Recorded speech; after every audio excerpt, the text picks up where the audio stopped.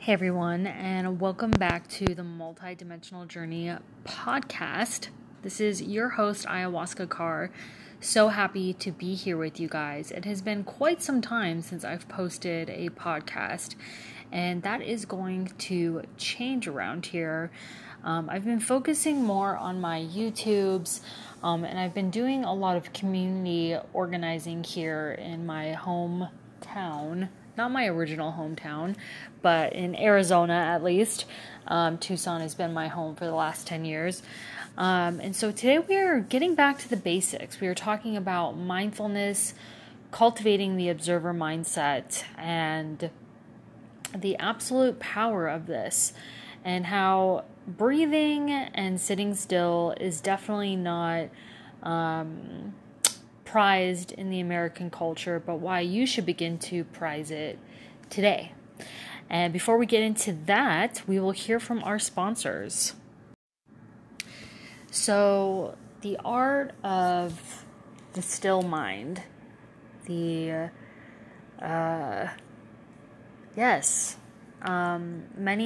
ancient and indigenous traditions have taught this. We know that we have thousands of thoughts every single day, and everyone here who's been following me and listening to me, I've learned the power of mindfulness and focusing on the breath.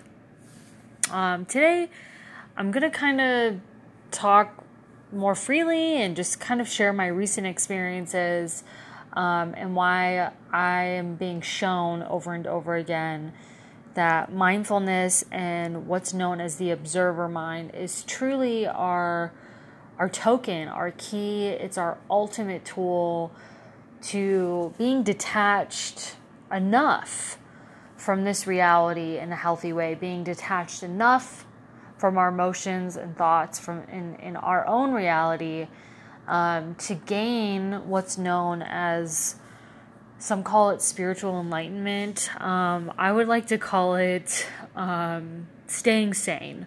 So I'll be pretty candid here. I've been sitting consistently in ceremony. Since March of last year, I've sat at least once a month. And recently, December 9th was the last day I sat. So if you think about that, that's March, April, May, June, July, August, September, October, November, December. That's about, right? That's about 9-10 months. 9, 10, January, February, March. That's 10 months. I don't know if I can do math, guys. That's 10 months. And there's a lot of things that I've noticed since I have been in the medicine space. And one of the things that I already began to kind of fall back on before stopping or fasting from my ayahuasca, I like to call it my practice, since I am pseudo training to one day be a person who serves the medicine and that sort of thing. But the one thing that I noticed prior to what I'm noticing now is that I let one thing kind of fall to the wayside that if you've been following me, I really urge you to never do, which is a mindfulness sitting practice every single morning. I was studying for a very, very important exam, and then the holidays really just swept me away. Getting really busy with planning things, and life happens, you know. I hope that whoever listens to this, you learn from my experience, and kind of you can just take whatever you learn from it. And so as time kind of compacted, I realized that, you know, these things add up over time, and I really did begin to lose my observer mindset, and it wasn't highlighted probably more than it was today. And today was really, really difficult for me. I did a lot of releasing.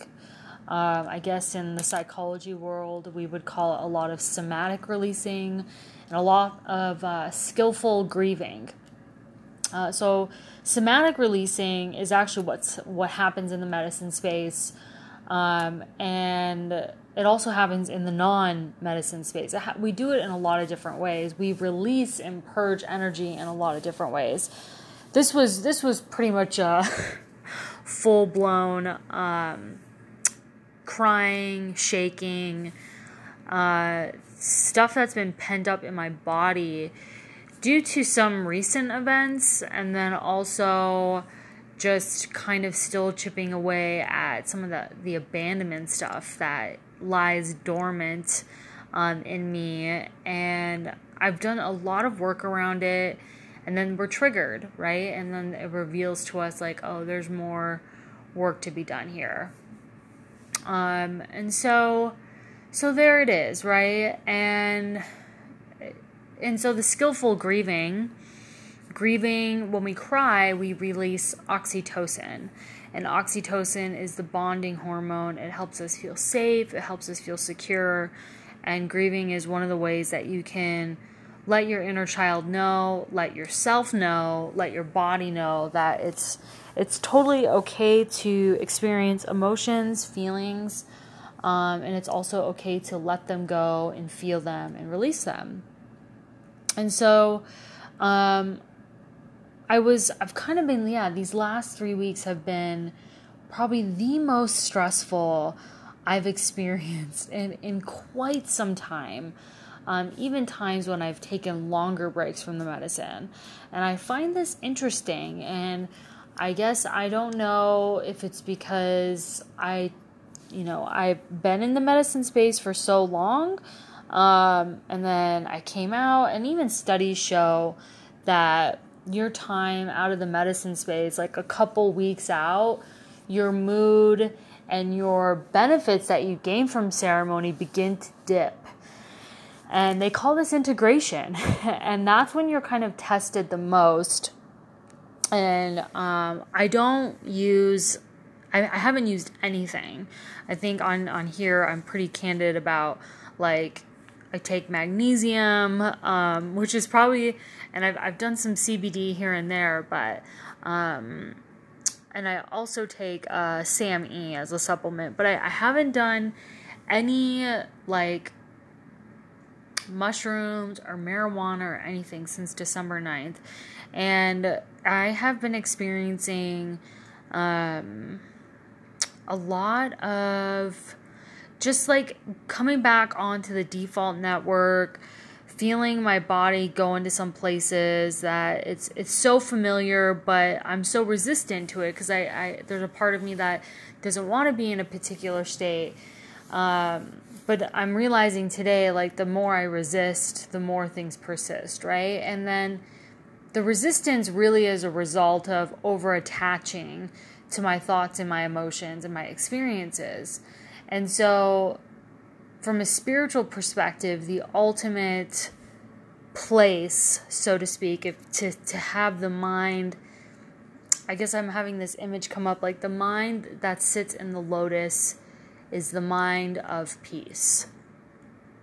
And, if I'm imagining a brain like in a lotus, and, it just simply is. It's still, it bees, so to speak.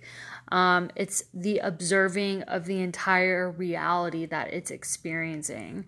Because when we get caught up, any of us, this happens to all of us. This is why I'm using we. We lose that observer mindset, and we get lost in the samsara of everything, and I don't know if I've been given the gift of reliving samsara for like the past 3 weeks, because I've really been studying it. Like I've been fully immersed in it, just like one gets fully immersed in this medicine space. And now I'm coming on the other end of it, and I have this gratitude for being totally drenched in it, because now I see the discernment, the yin-yang aspect, And I don't know if we all need our ego, right? That's not going anywhere. But when the ego is the one who's running the show all the time, that is samsara. And so the stillness of the divinity within the brain in the lotus is when we live life as an observer and everything is a dream and we're present and the past and the future doesn't matter and only right now exists. And I don't know if you're feeling convinced by the words that I'm saying, but I'm feeling pretty convinced. And I was really inspired just to hop on here after reading this magazine. It is of Buddhist tradition. And the only way we can cultivate this is, I think, one, just from my experience, is actually by reading about the different states and how you get caught up and how to change it. Because I think it's important to be reminded that we do have a choice over our thoughts. We have a choice over our emotions. We have a choice over our behavior. And I think, especially for me, I need to be reminded of this. And I think we all do. I think to keep in mind that the mind likes to play tricks on us. And if we allow those tricks to compact over time, we lose sight of our sovereignty. And I mean, that's what we're all here to do. We're here to be emotionally free, to express freely, to be the best version of ourselves. And that really starts with this internal process of feeling in control without controlling, right? There's a difference. And just know that you deserve this. We all deserve this. And it's totally possible. And the way to start is just by observing your mind. I've been doing this really intentionally in the past week, and it has just been all over the place. And something that I've been shown in the medicine space, it's like the personalization I go into, or my brain wants to go into, and then also the narrative writing on a moment-to-moment basis is just like exhausting. And so, that's kind of like, those are some things I notice about my mind. But, what does your brain do throughout the day? What does it want to do? What does it cling to? What does it grasp to? What does it attach to? And so attachment isn't bad, clinging isn't bad, grasping isn't bad, but it's kind of like, it's that point of neurotic, and I have been feeling neurotic the past 3 weeks of my life, and I haven't felt this way in quite some time, and I feel like my spirit guides are giving me a gate to be vulnerable, to share this, to realize we all go through this. That is why tools are needed. This is why people spend money on coaches. They spend money on therapists. They spend money on spiritual retreats. Like, you're not alone in this process. None of us are, fortunately or unfortunately, right? And so the medicine can do incredible things for us. It really, truly can. And it's really highlighted for me how important a true daily integration, it really comes down to habits. This is really where it comes down to. It's for everyone, is habits. What are your habits in every moment, minute by minute? Because this is who you are over time. And this is what creates chronic joy or chronic stress. And we have the ability to shift, to change. And my call to action to you is to begin to observe your mind. What is going on? Because it is the root of everything. Your internal world, you have the key to make more peace in your body. No one else does. You have the power to make those healthy eating habits that you want to do. No one else does. The exercise habits, no one else does. The drinking water, the creating healthier relationships, the, cultivating more financial freedom. Whatever it is, like you're the only one that has the key. And this is probably the most challenging aspect of it. So you got to start somewhere. So small habits add up over time. So thank you so much for listening. Hopefully you've been inspired by this podcast today. And go ahead and call in, ask questions. Please give me ideas for topics for the future. I'd love to hear from you guys. And as always, remember why you came here.